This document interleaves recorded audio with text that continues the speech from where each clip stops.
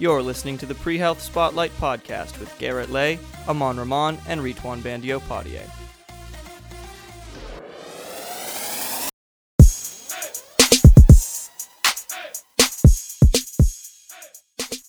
Hi there, everybody. I hope everyone is doing well. I know our semester's been a little bit weird, but I hope everyone's doing well and everyone's happy amongst these uncertain times. The date is August 22nd, 2020, when we are recording this. It is episode 7 of the Pre-Health Spotlight podcast. And today we are going to talk about coronavirus in college. So as everybody knows and understands, we've been in quarantine since March. And as things stand, we currently find ourselves in a very pivotal moment in the coronavirus pandemic. Earlier in the summer, shops, malls, and other establishments have opened up. And as things stand, these establishments have been largely able to conduct business by mandating masks, enforcing social distancing, washing hands, and limiting capacity amongst other measures. Just the other day, the three of us, along with one of our other roommates, Eric, we were in Ross Park Mall, and things are very different than they were before, but it seems like, it's still able to conduct business, and I think that's a positive. So, in the grand scheme of things, this is a small win in what has otherwise been a very sad, frustrating, and unprecedented time in our country. In terms of the virus, mortality rates have actually fallen from an approximate 1% in March to 0.05% now in August.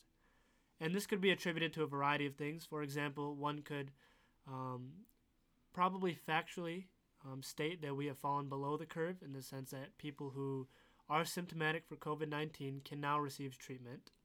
We have much more information on the virus in terms of how it works, in terms of its epidemiology, and of course how to treat it. And there have been some changes to, the head-scratching and dangerous nursing home plans that put a lot of older, at-risk patients in trouble. And I'm sure there were many other factors that have contributed to that, but the fact of the matter is there has been progress in that area. However, cases continue to rise in America. The virus still very clearly looms as a threat, and we're now at the next step of what has been a long, long battle for everybody against the coronavirus. Colleges are reopening and students are moving in. Now, this presents a lot of different challenges for the clear reason that young people, as everyone knows, are not as affected by the coronavirus as other populations. As a result, this could lead to possible apathy towards the virus, potentially a lack of understanding towards the risks that it actually poses, and colleges have a great deal of students. They tend to be a very dense populace, and all of these things present a very severe challenges for educational institutions. As things stand, it is still early, but the results appear to have been abysmal. Due to rises in cases, as well as actions happening at other universities around the country, Michigan State, for example, has completely canceled on-campus housing. This has affected 15,000 students, and it was done due to spikes seen in other schools. At our own school, the University of Pittsburgh, 5 Greek life chapters, Chi Omega, Kappa Delta, Pi Kappa Alpha, Alpha Tau Omega, and Sigma Phi Epsilon, were placed on interim suspension of registration on Wednesday for violating the university's health and safety guidelines, the student code of conduct, and the fraternity and sorority guidelines, and that's according to university spokesperson Kevin Zwick. Purdue, 36 Purdue students have been suspended for breaking social distancing rules. The University of North Carolina, which has really gripped the country in terms of how severe and shocking the amount of partying and gathering has been, they've had to kick students off campus and say, you cannot come back. And we've all seen the videos where there's hundreds of people, whether it's at North Carolina or even Penn State, just really, really partying in droves and clearly not social distancing or following those health guidelines. At Virginia Tech, 7 students were suspended for similar actions. At the University of Notre Dame, they had to suspend in-person classes days into the semester as there were 336 new coronavirus cases. One could argue that in terms of college students, the number of cases from both a symptomatic and asymptomatic standpoint is well below that of the general population. That is a positive.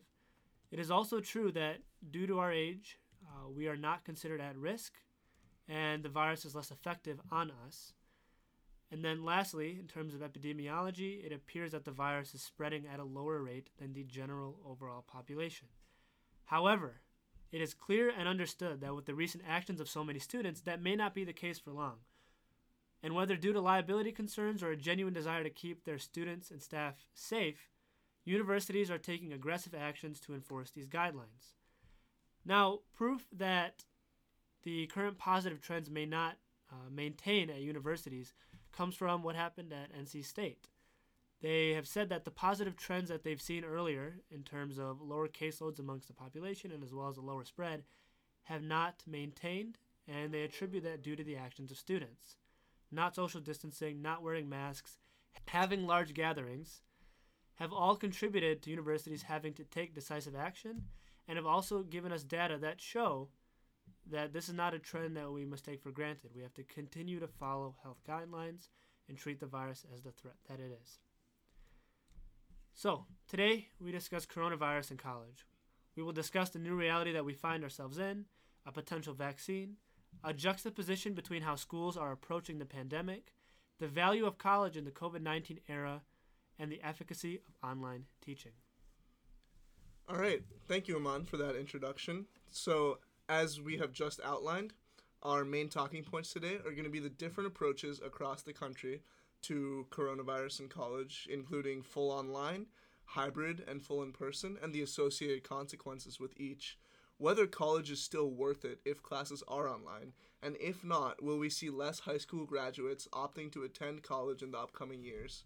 The efficacy of online teaching, and the situation with vaccine development and how that's going to affect the current climate of coronavirus and how we approach it. So let's start off with different approaches to classes. So the most recognizable and the one that most people are experiencing across the country is the hybrid model. This is what the University of Pittsburgh has employed. And the hybrid model can be very quickly summed up by saying that it offers both in-person and online classes and allows students and faculty to choose what they are most comfortable with. It's the model being employed by 65% of U.S. colleges, according to CNBC. Now, the one problem that I think we've already ran into with the hybrid model is that it's the in-person part is not as certain as we may have thought going in. Yeah, I thought that maybe I was going to be able to go to a class my first day. As a matter of fact, I actually did, because a lot of my classes had rooms scheduled or whatever, and then you show up and then they've now changed it to September 14th. You can't start anyway. So at this point, it basically is just a full online plan. Yeah. I think we're starting to realize that even if some individuals may be comfortable with attending in-person classes, it generally does not bode well for the well-being of the population at risk. And I'll be honest, I think a lot of kids, now that we've been online, the chance that they opt into in-person classes once we get back to normal feels a little lower, at least for some people. I know for us and where we live in a house and everything, now we're comfortable here. Right. Having to go to in-person class will be very weird and will totally shake up everything. So at least for me personally, I don't even know if I will opt in to go to any in-person classes, just because it will just change the whole routine and everything so dramatically once it starts. And of course, you worry about safety in terms of that, and you would hope that when the university reopens when they reopen in-person classes, hopefully later in the semester, that we're able to do it safely and that they feel that cases will not rise with the way that it's being done. One thing that I think is very interesting is that the university sees going all online for classes, opposed to having some in-person classes, as a way to mitigate possible coronavirus cases. And in my opinion, I think it's definitely something that will help, right? But I think the bigger problem is really just the actions of students outside of the classroom. Right. Yeah, it's impossible for a university to completely control the actions that these students take when they're not in academic settings. You can take classes online, but I would argue that the majority of transmission of coronavirus in college settings would not happen in the classroom regardless, due to social distancing measures that would be employed and masks that would be worn. It's really the partying and the socializing. And I mean, that's not something that you can ever control. I mean, these are 18 to 22-year-olds all living in a very close space. It's impossible, right? Yeah, for an institution to control. We've been asked to act in a way that, while it's unfortunate that we can't, a lot of kids our age, we just can't. We can't really manage to wrap our minds around how like possibly important it is to act in this way, and like what we have to give up in order to keep this going. And it is unfortunate that we can't, but it's almost impossible. Like if you to ask college students to do stuff like that, just because we can't really handle it, I think. And it's kind of how Garrett, actually, we were talking about this yesterday. It is sad and a little bit pathetic that our age group is not able to really follow such simple guidelines. It's not overall a huge sacrifice. And yet at the same time, it almost is surprising that authorities expected the 18 to 22-year-old age group to follow guidelines. I think it says a lot about what's expected of our age group, and that appears to be very little. Yeah. Yeah, right. But yeah, I don't see how in-person classes really is going to help lower the cases. Personally, I think from a learning perspective, we miss out a lot.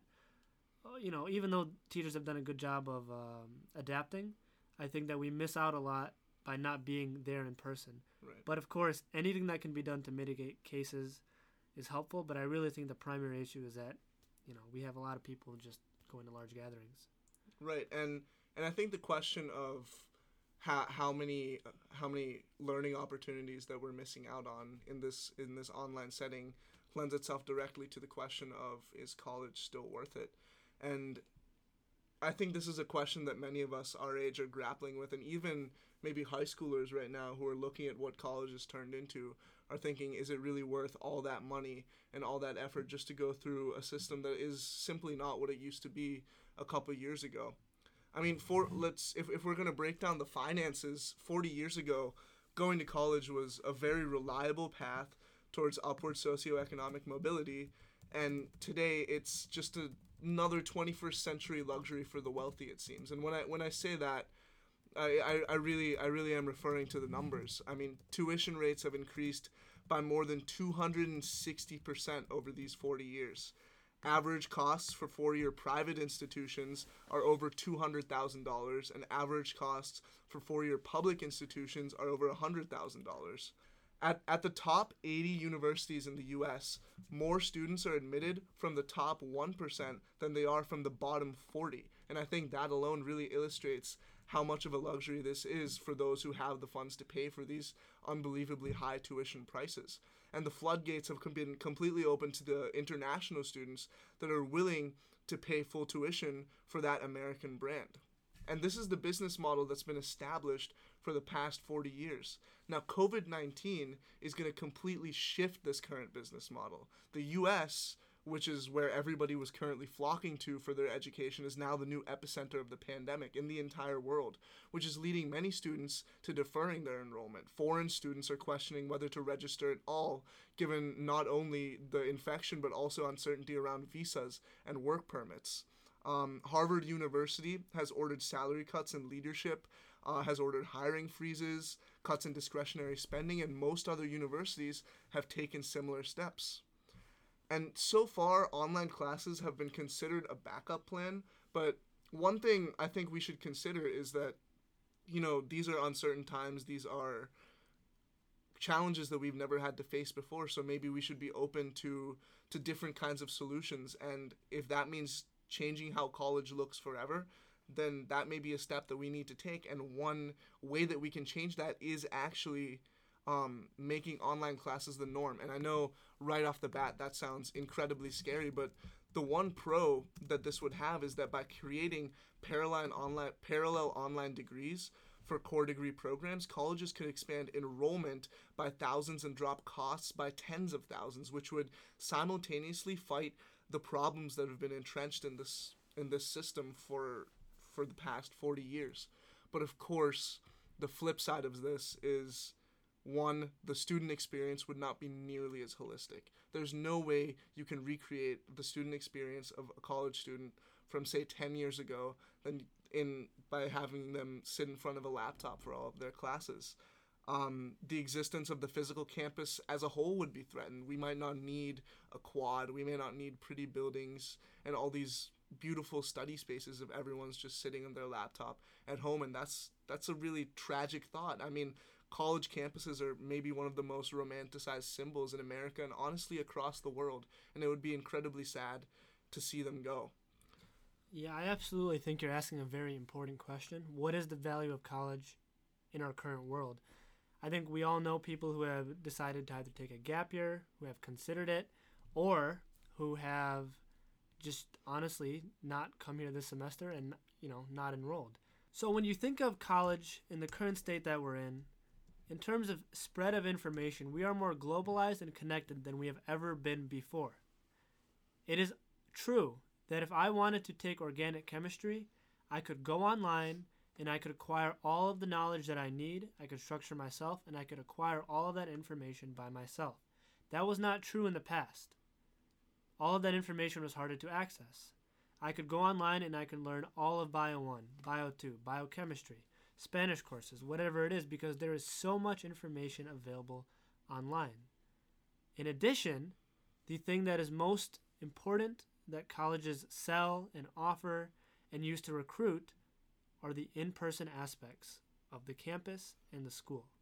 We think about the University of Pittsburgh. We think of the cathedral. We think of Shenley Park. We think of the football games. We think of sports. We think of the beautiful scenery, the buildings, the urban environment, the city of Pittsburgh itself. I really, having been in college, I think, for 2 years like you guys have, I feel pretty strongly that in talking to other people who go to other schools, that classes are more or less taught with the same level of teaching and quality.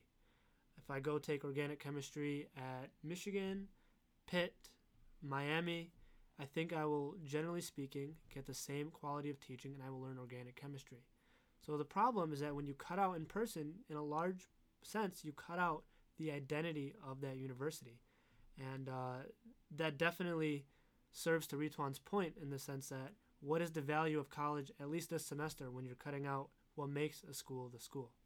Right. And the one question I want to open up to the two of you, and a question I think that all college students our age should be considering right now, is how do you think this COVID-19 pandemic is going to affect the value of our degrees? It's generally understood, at least right now when we're still making the switch to online classes and have not firmly established it as the norm yet, that online classes are not the same as in-person classes. They're generally less difficult. There's not the same level of interaction with your peers and professors. You're not learning the information with the same level of immersion that you used to. And how is that going to affect, our job prospects, our ability to get into graduate schools, our ability to get the careers that we want? What are we spending all this money for? I think that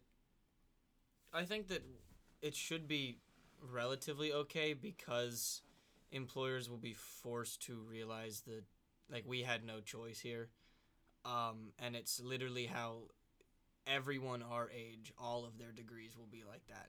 So the entire pool of people who you have to choose from now, if you think it has compromised the integrity of their degree, then that's what you think, but you really have no choice if you want to hire somebody who in 5 years from now is 25. It's going to be everybody. That's just the reality of it. So I think they're going to understand that maybe we have missed out on some stuff, but I don't think it's going to hurt us that much purely because it has affected everybody, and it's something totally out of our control because if it was something that we could be because right now, even if we wanted to be in in-person classes, we couldn't. We have the hybrid model, and they say that they'll open it up once we get past September 14th, and you hope that does happen. But like I said before, some kids might not even want to do that anymore. They might not feel comfortable, and an employer can't do anything about that. They can't be like, oh, well, if you want to come and make it into our graduate school, then you have to do something that makes you really uncomfortable, which might be go to class in person. So I think relatively our degrees should still be worth their salt.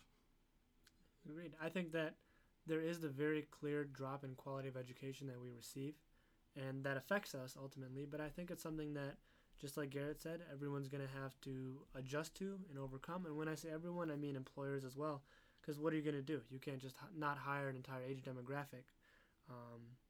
So it's a really unfortunate truth, but I think, to Garrett's point, we'll have to adapt. Right. I think it's just, as students, we need to be aware that there are possibly gaps or holes in our education as compared to those that may come after us and have come before us, and we need to actively try to fill those gaps. Yeah. So, as we talked about earlier with the coronavirus pandemic, we find ourselves in a very tough situation. It's been very sad, it's been very frustrating, and I think in situations like this, people look for an answer, a save-all, a solution. And I think when it comes to the COVID-19 pandemic, that comes in the form of a vaccine. I wanted to spend some time diving into the current vaccine situation and discuss what this may mean for us as college students going forward, as well as some ethical questions that it raises. So first and foremost, Operation Warp Speed. Meow. That's the sound the operation makes. Thank you, Garrett, and the rest of everyone else. I think we did well. I think we did well as well. Yeah. So, Operation Warp Speed is a gargantuan effort undertaken by the current administration aiming to deliver 300 million doses of a safe, effective vaccine for COVID-19 by January 2021. As part of a broader strategy to accelerate the development, manufacturing, and distribution of COVID-19 vaccines, therapeutics, and diagnostics. So these would all be grouped under the term countermeasures. Over $2 billion have been given to fund the development of specific vaccine candidates. And while a lot of red tape has been cut by Operation Warp Speed, vaccine developers still must adhere to the following formula. So I'm going to read the general format that all vaccine developers must follow in order to produce a usable and efficient vaccine. So we start with the preclinical. The preclinical involves everything prior to human testing. So this could be animal testing. This could be understanding the potential efficacy of a vaccine. This could be understanding the mechanism of the vaccine and how that could be detrimental or helpful. And then once it's approved for testing in humans, you move into phase 1. In phase 1, you recruit 20 to 80 participants, and over a span of months, you see how the vaccine potentially affects them. Then once you get past that hurdle, you move to phase 2, where you have 100 to 300 participants. Finally, you get to phase 3, in which you are testing the efficacy of your vaccine on 1,000 to 3,000 participants, and you're also paying very close attention to potential side effects or issues that could arise from giving these people the vaccine. And that's one of the reasons that vaccine research can be so dangerous and so confusing at times, because side effects can come out of nowhere. And then once phase 3 is completed, the drug is submitted for FDA approval. Upon FDA submission, there's a long and tedious FDA review to confirm safety and effectiveness of the vaccine. And then last but not least, the drug is officially approved and you move into phase 4, in which you release it to the general population, and that includes samples of over 1,000 people. Currently, in Operation Warp Speed, 14 potential vaccine candidates were selected out of 100 potential candidates. And the first one to move into phase 3, and the one that's receiving a lot of publicity, is the Moderna mRNA 1273 vaccine. It was the first vaccine out of all 14 potential candidates in Operation Warp Speed to reach phase 3 of clinical trials. So therefore, they are one of a handful of potential candidates that is the furthest along in this process, and hopefully the vaccine that we end up using. In terms of mechanism, the mRNA 1273 vaccine is a novel lipid nanoparticle, or LNP, encapsulated mRNA-based vaccine that encodes for a full-length prefusion stabilized spike protein of SARS-CoV-2, and as some may know, SARS-CoV-2 is just COVID-19. So, essentially, as many people know, vaccines aim to replicate a small dose of the virus. So what the Moderna vaccine does is replicates a small spike of the coronavirus, and the body reacts to it, develops antibodies, and hopefully that is successful. As things stand, Moderna is in the first phase of phase 3, in which they are currently conducting enrollment. So the enrollment for phase 3 is actually quite large. They are aiming to have 30,000 U.S. volunteers, and as things stand, they have 13,194. One issue that Moderna has had with recruiting subjects to join the study and apply for phase 3 is recruiting minorities. It's been widely publicized and talked about that minorities are at greater risk for COVID-19. However, Moderna, as things stand, currently only have 18% of minorities, in their volunteer population. I found this point to be interesting because it's something we talked about in prior episodes, right? The fact that minorities, in a general sense, with good reasoning, do not partake as much in research studies like this due to a perceived mistrust of the healthcare system. So I thought that was an interesting point for those of you who have listened to our prior episodes, our two-part series on racial disparities in healthcare. This is in lockstep with what we talked about.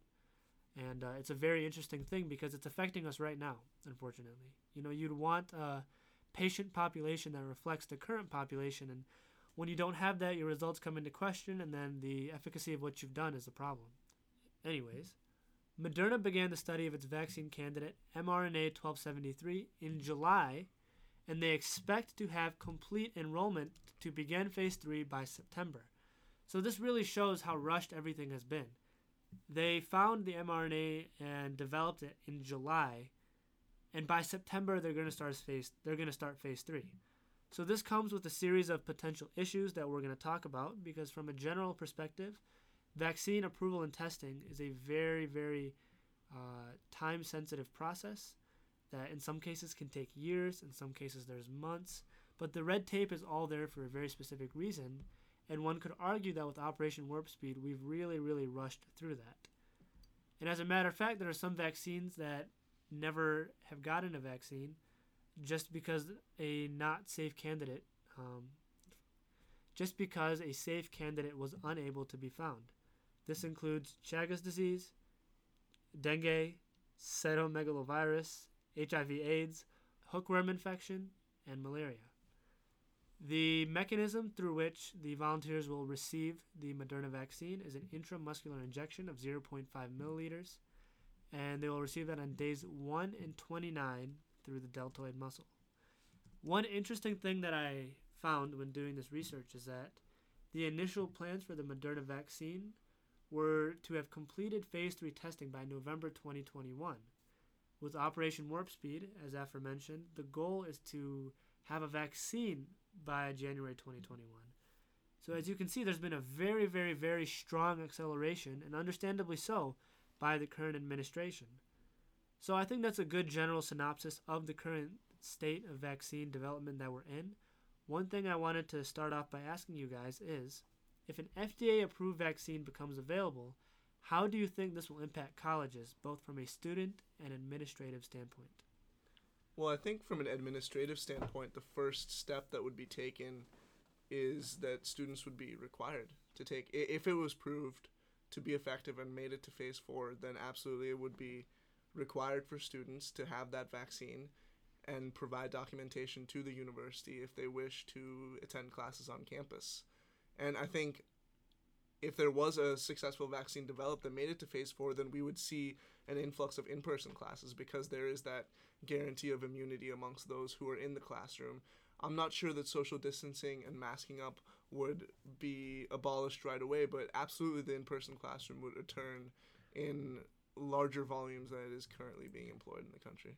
So just to play devil's advocate, and Garrett, you can chime in on this too. Let's say I'm a concerned parent, and I say, Ritwan, look, Operation Warp Speed is great. I'm very happy that we have a vaccine, but how can we really understand long-term effects of a vaccine when these subjects have only had the vaccine administered for and dealt with it for a couple months? Typically that takes over a year or even years. How do I know this vaccine is safe, and what if I just don't feel comfortable giving it to my kid or letting them get vaccinated? I think that I think the school, it's very much in the school's power to require students to take the vaccine. Mm-hmm. I don't think that could really be argued, but I think that they should be as accommodating as possible to kids who don't want the vaccine or kids whose parents don't want them to take the vaccine. I think they should still offer that option to be a fully online student.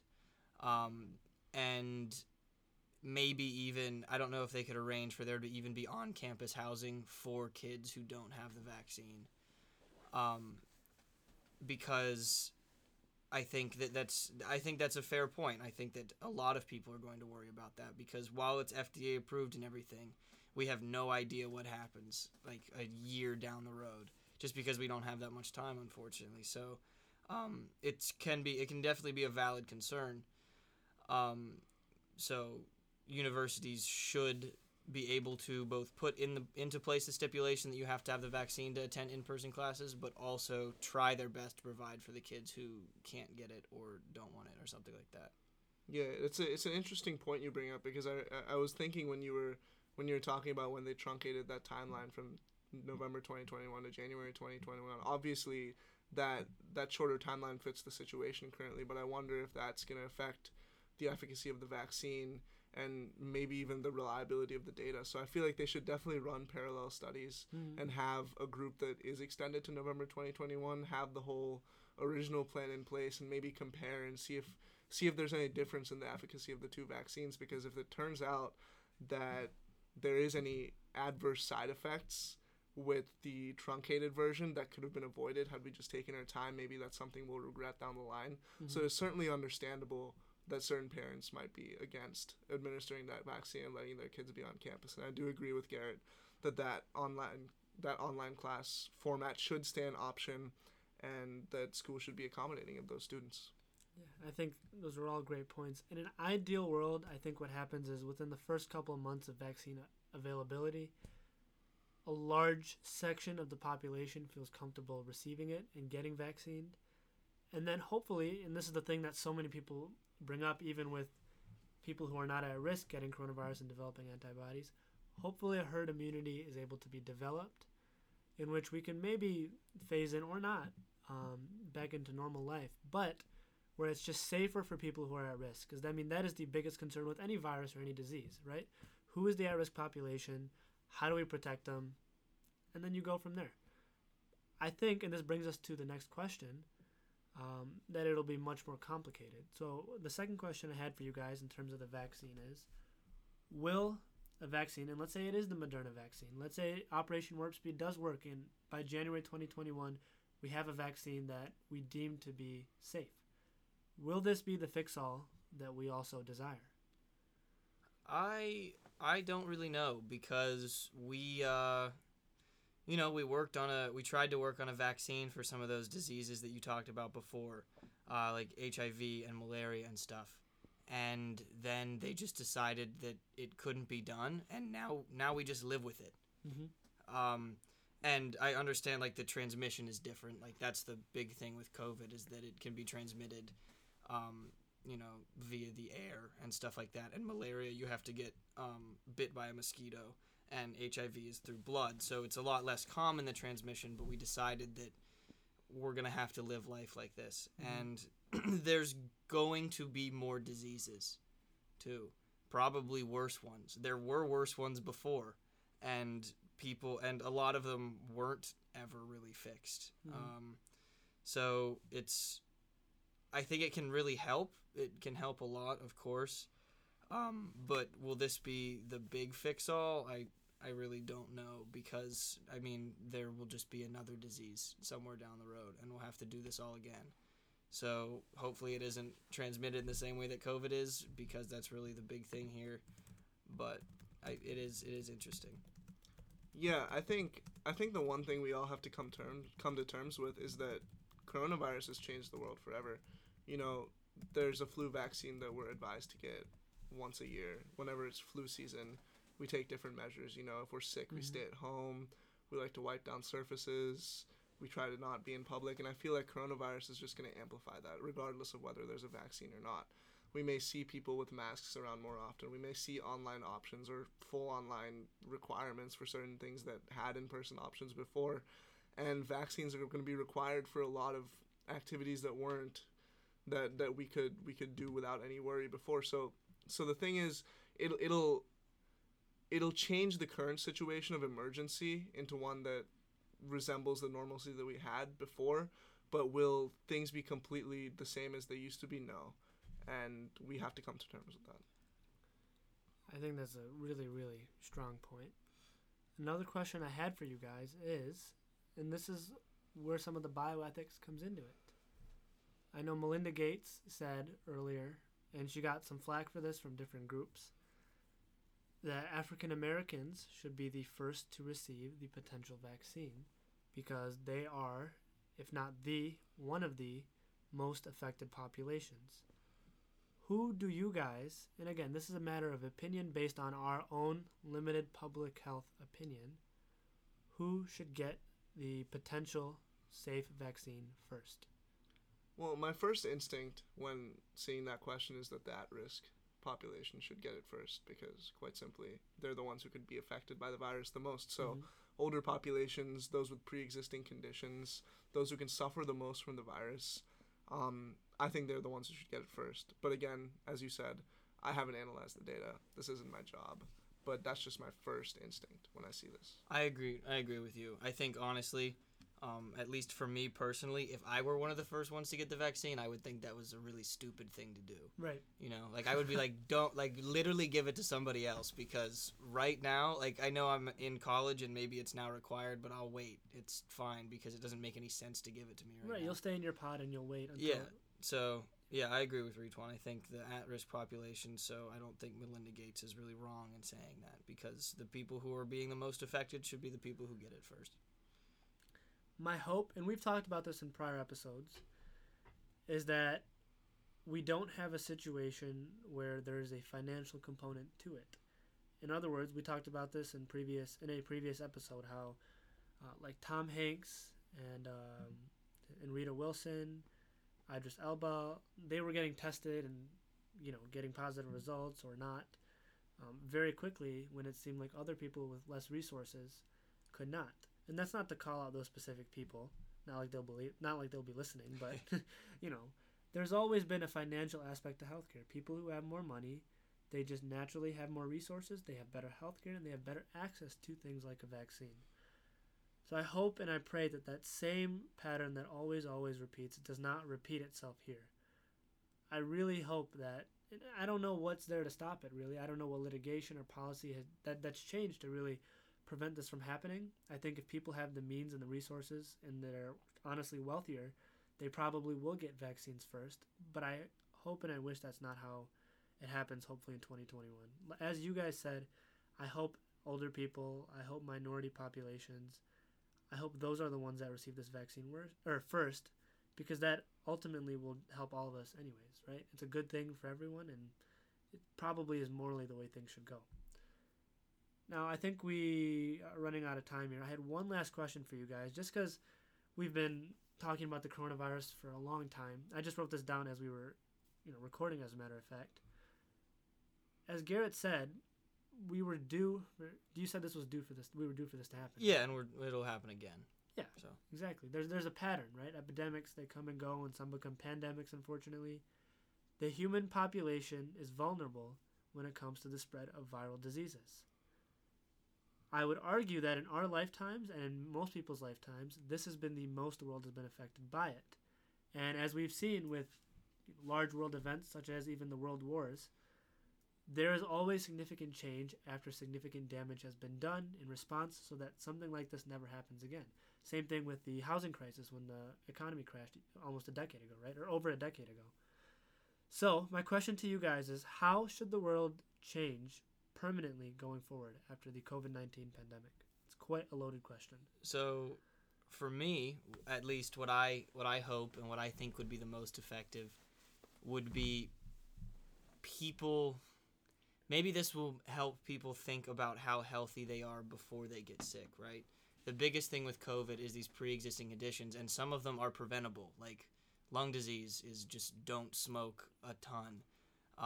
And stuff like that. So I think maybe it will make people take a step back and look at themselves and be like, what's something that I could do and maybe live a little healthier of a lifestyle so that next time this pandemic comes around, I'm not part of that at-risk population. Now, of course, some of the things that make you at risk are outside of your control, and that's perfectly understandable. But some of the things are within your control. So I think that what this will do is make a lot of people look at those things that are in their control and see what they can do about them. That's what I hope, at least. I absolutely agree. I think the coronavirus pandemic is certainly going to be a call to action to stay fit and to maintain that and incorporate fitness as part of a lifestyle. I also think that there will be a lot of changes in just the way the public is run. And when I say that, I mean maybe there won't be doors with handles that we have to grab in certain places, right? Maybe we'll see a lot more automatic doors. Maybe we'll see a lot of events where masks are required. Hand sanitizer will be available at every corner. Things like that. There will definitely be small changes throughout our cities and our towns and public places in general that are going to be put in place to generally put obstacles in the way of something like this happening again. And that will be our new norm, and that will be how the world changes as a result of this. For me, just at a bare minimum, I hope that we eliminate some of the common touch points that viruses come from. So, for example, if we can make as many doors as possible touch sensitive, faucets, even get in the habit of regularly cleaning desks and chairs after we use them, or maybe something automatic that does that, or easier hand sanitizer access. I think that would go a long way to, even with the common influenza vaccine that we all have to get each year, that would go a long way towards really helping with some of the common endemic viruses that we have to deal with. I'm currently reading a book by Atul Gawande called Better. For those of you who know me, who are listening, you know that I don't read often. And so this is actually a really good book. It's the first book that I've really sat down and read in a really long time. And one of the things he talks about is just discipline. Discipline for the things that seem so simple but are so hard to do. So I was telling Ritwan about this, I think, a couple days ago, and I never got to finish telling him about this. So now Ritwan will actually get to hear me finish this out. We live right across the street from the Pittsburgh VA hospital where this study was actually done. They were trying to understand how to limit the spread of infectious disease amongst hospitals. And amidst hospitals and within patients, you're dealing with a bunch of sick people. You're dealing with a lot of staff and employees who are interacting with all these sick people and then interacting with other sick people in the hospital. So, one thing that was really pointed out is that the more hand washing was emphasized, no matter how many times they tried to do different practices, whether they found new drugs, new cures and treatments for things like MRSA, for very resistant bacteria, the thing that it always came down to is discipline and essentially the rigor and routine of washing your hands and practicing, things like social distancing, staying away from sick people, wearing a mask. And maybe if we could apply that more strictly going forward, I think it would really behoove us in the future. All right, sounds good. Well, thank you everybody for listening. We hope that everyone stays safe during this really trying time. Listen to what your colleges have to say about it, and really follow those guidelines, because that's what's going to ensure that everybody stays safe. Not only yourself, but all those people who are around you and important to you, and it'll ensure that we can maybe stay on campus for an entire safe and healthy semester.